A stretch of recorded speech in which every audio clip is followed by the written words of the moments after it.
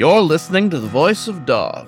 This is Rob McWolf, your fellow traveler, and today's story is Requiem by Pascal Farful, which appears in When the World Was Young, a prehistoric anthology. Pascal is a writer, musician, and photographer. You can find more of his stories on his Fur Affinity and So Furry pages. Please enjoy Requiem by Pascal Farful.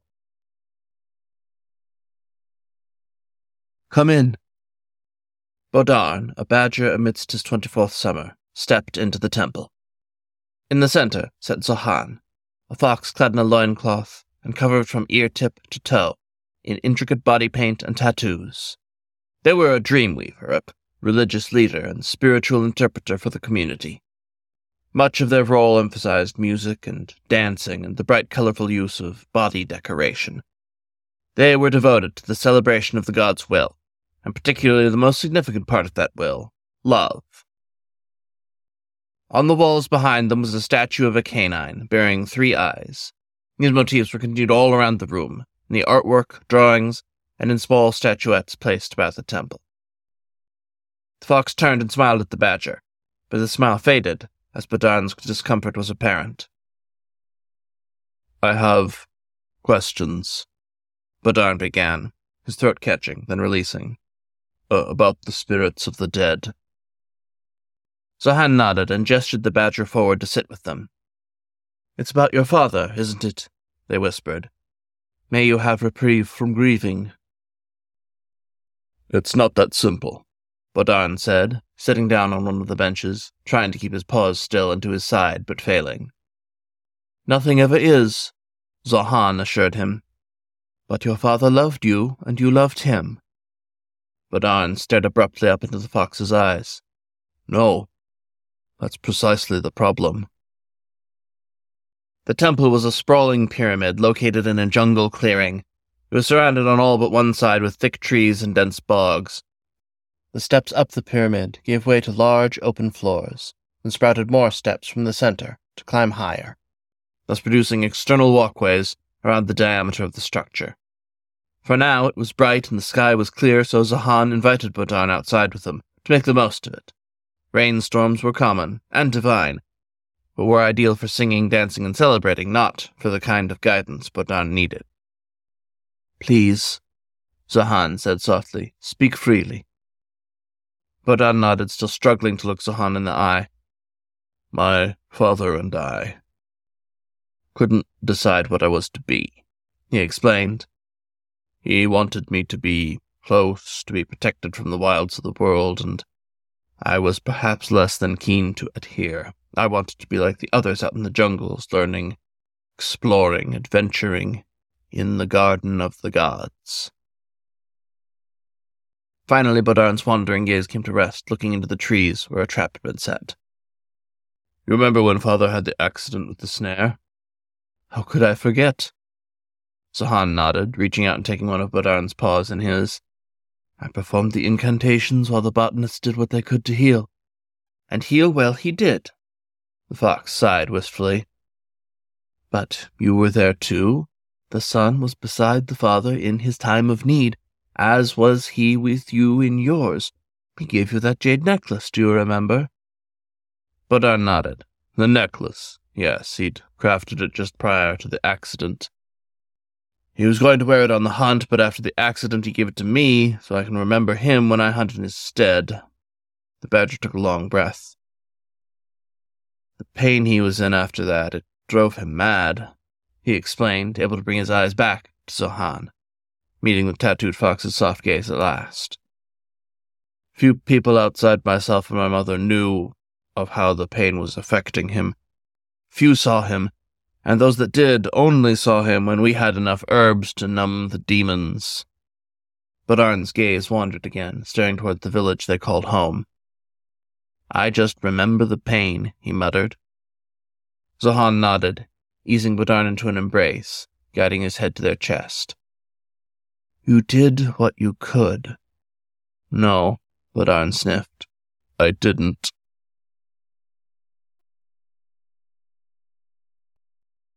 "May you rest from grieving." "Thank you," Bodarn replied, looking at the jar that contained his father's remains. loaded with care upon a pallet such that it could be transported to the burial site. Badon stared at the jar. Normally he'd have someone else to defer to at a time like this. Not so anymore. The weight of his kin, past, present, and future, was his alone to carry. "Have you decided where they are to be buried?" the morgue keeper asked. Badon nodded. "In the grove by the brook. It's where we used to sit when I was young," the badger said. "Back when we talked." The last comment puzzled the vulture, but the bird nodded and tilted her bill, and the badger bowed in return. Badon led the vulture outside, helping to wheel the large ceramic jar out of the morgue. Outside they met Zohan again, and the three made their way with the jar through the village, across the muddy, holy bogs to the north, and towards the burial site. Within an hour the jar had been moved to the grove. The badger thanked the vulture, who retired back to the town, leaving Zohan and Badon alone. In the silence, Zohan broached the question. "Do you feel his death was your fault?" "No, the badger stammered, a firm shake of the head. "I don't pretend to understand life and death. I know only of myself and how my father and I were. And I know when he died, we were father and son, in name alone." Badon stared off towards the river, holding himself firm and letting anger rise, bubble, then fall and decay. The whisper of the wind wafted through the evening air. He could hear the voices ringing in it, the shouting, the fighting, a memory cast into the sky. As the pain grew worse, so did my father's temper. He was never violent, or did he threaten it, but he had high expectations of me. It was very controlling. I couldn't always give him what he wanted, and he would grow angry, and I would hide away, Badon explained. He began to dig into the ground where he would lay the jar, with Zohan helping. The terrain here was soft soil, wet from the rainfall, reasonably fertile, but too close to the river to be useful as farmland. It was easy for the badger's paws to scoop through it, but it remained fairly solid, able to be piled up, unlike the thick, comfortable mud of the bogs, or the strong, hard ground onto which the town was built. When Badon's arms became tired, he sat back and spoke again. I didn't want to anger him or hurt him, I just couldn't give him what he wanted. As he grew more angry and we fought, I grew to resent his control and his temper. I wasn't as helpful, as kind, or considerate as perhaps I could have been. He'd do things that would hurt me, probably not on purpose, but I could never tell him that he'd hurt me and have him understand. When I went to see a healer, he demanded to know what was wrong. When I didn't want to tell him why, he grew so terribly cross. Eventually, he deceived me into telling him, and I couldn't handle the shame, the badger grunted. I must believe that I had done things in kind, but by the time he passed, we were so incapable of talking, I don't think we'd ever be able to apologize for our transgressions. These are the questions I have, Badon said at last, looking Zohan in the eye. Will my father, in death, know what I feel inside? Will he see that I don't love him anymore? And if he knows, can he hurt me? Zohan nodded. He looked out into the sea, into the sunset, then took a deep breath. Have you ever heard the parable of 3 Eye? They asked. The wolf who was given the gift of a 3rd eye by the gods, capable of seeing the past and the present in one perfect image?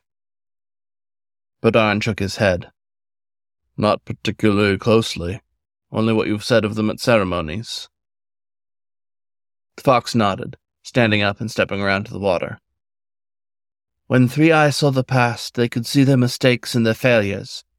But what is forgotten is that 3 Eye also saw their achievements and their sacrifices. Zohan reached into the river water, lifting it up in their cupped hands, and bringing it to the grave, pouring it slowly over the jar. Thus it is important to remember that sometimes, in family and in friends, we will have failed. But sometimes we will have succeeded in great ways, too. The pair moved to lift the jar, slowly easing it down into the dirt, maneuvering it to lie flat. The ceramic lay only a foot or two under the top of the grass. We are not expected by the gods to be perfect, and this is true of both you and your father. Not even the gods can achieve perfection, and they have powers beyond our wildest dreams. They took a deep sigh, looking into Bodarn's eyes again. But what you describe, transgressions which divide both you and your father to the point where your love is severed, that is not... The fox paused and considered. That is not a sin. It is a disappointment, a pity, a shame, but not a sin. With the jar lowered into the grave, Zohan sat down to rest. To find but a lack of love in your heart in the face of such adversity is understandable. It is simply, as I'm sure you feel, a shame that it is this way.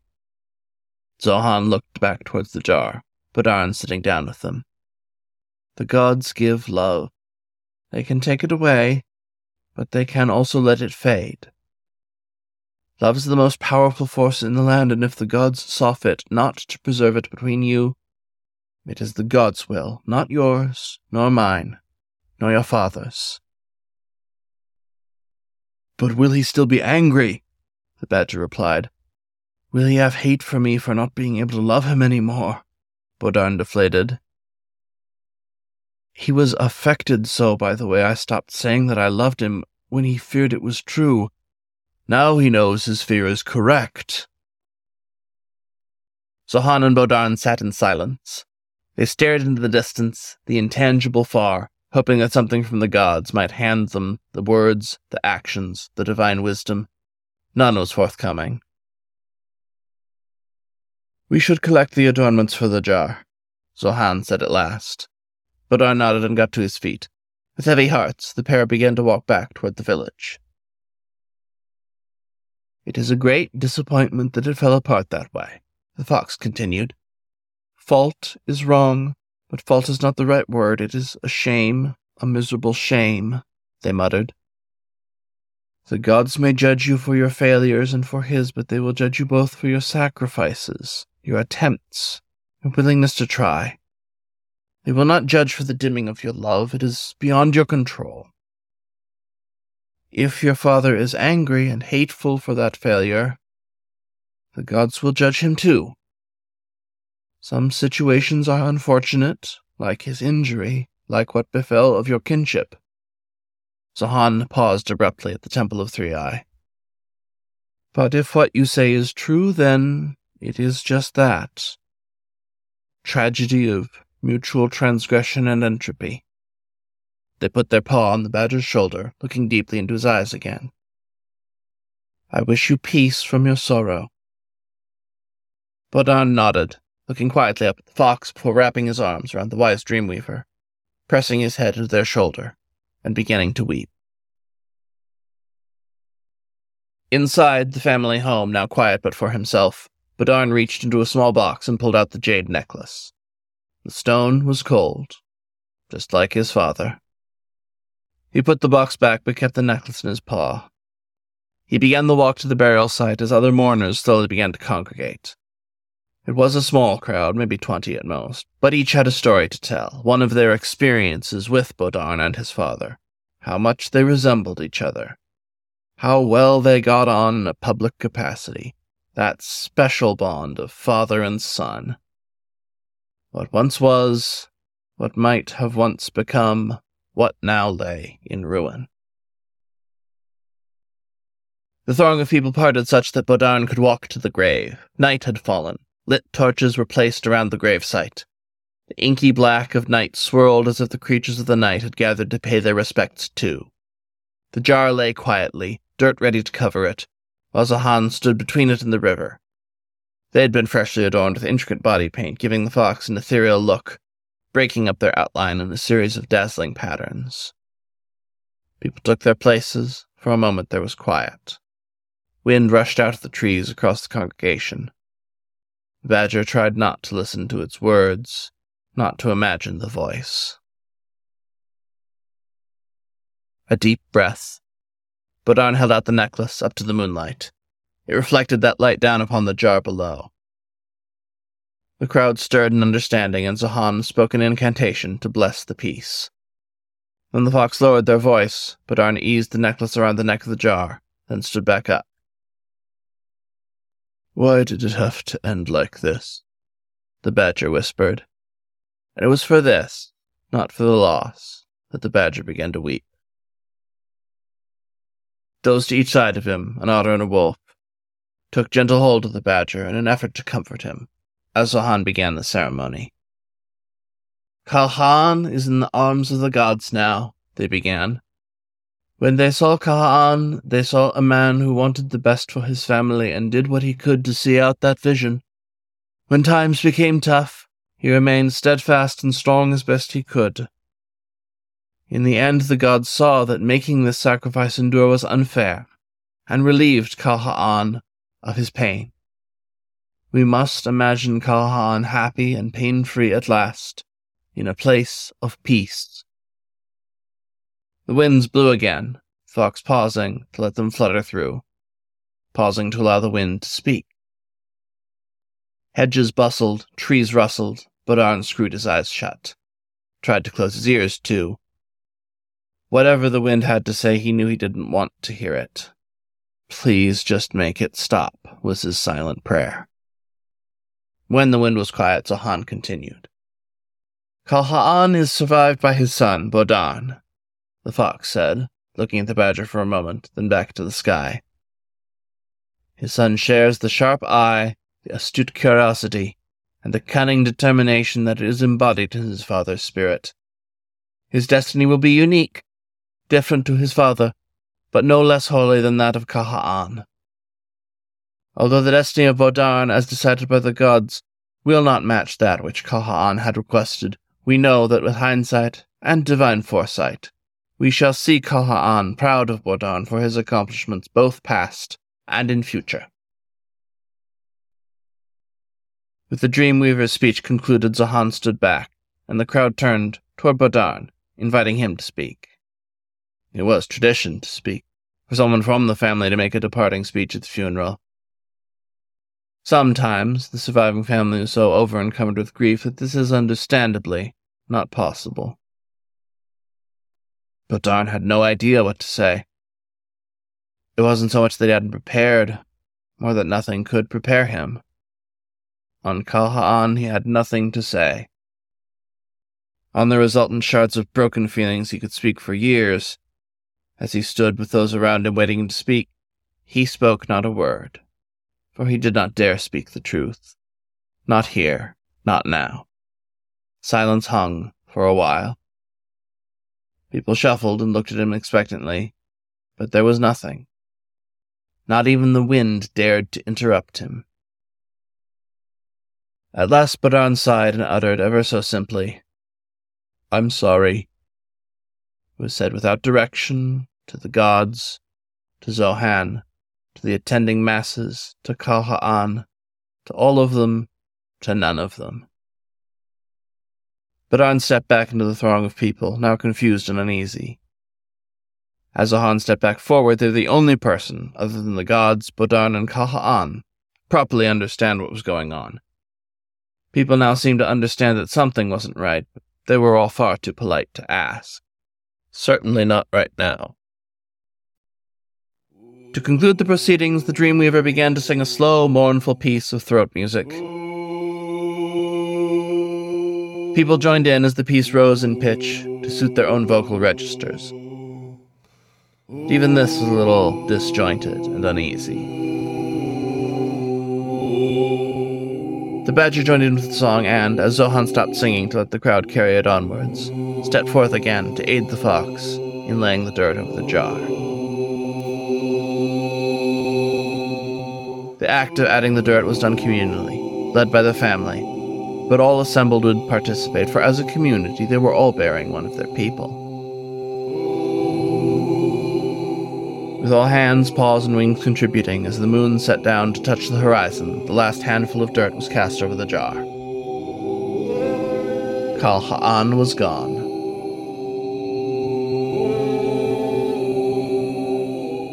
Bodan knelt by the grave, breathless, while the rest of the congregation paid their respects in near silence, and one by one, departed back for home.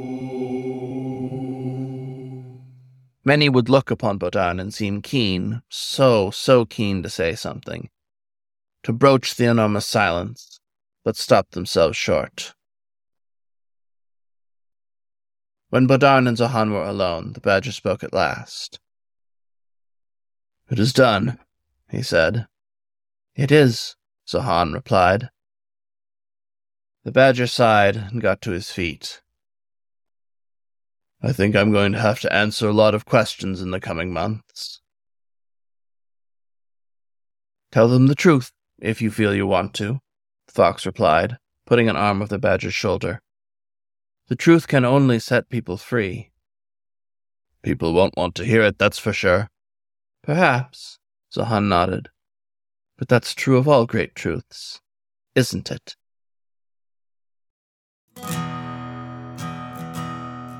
This was Requiem by Pascal Farful, read for you by Rob McWolf, Werewolf Hitchhiker. You can find more stories on the web at thevoice.dog, or find the show wherever you get your podcasts. Thank you for listening to The Voice of Dog.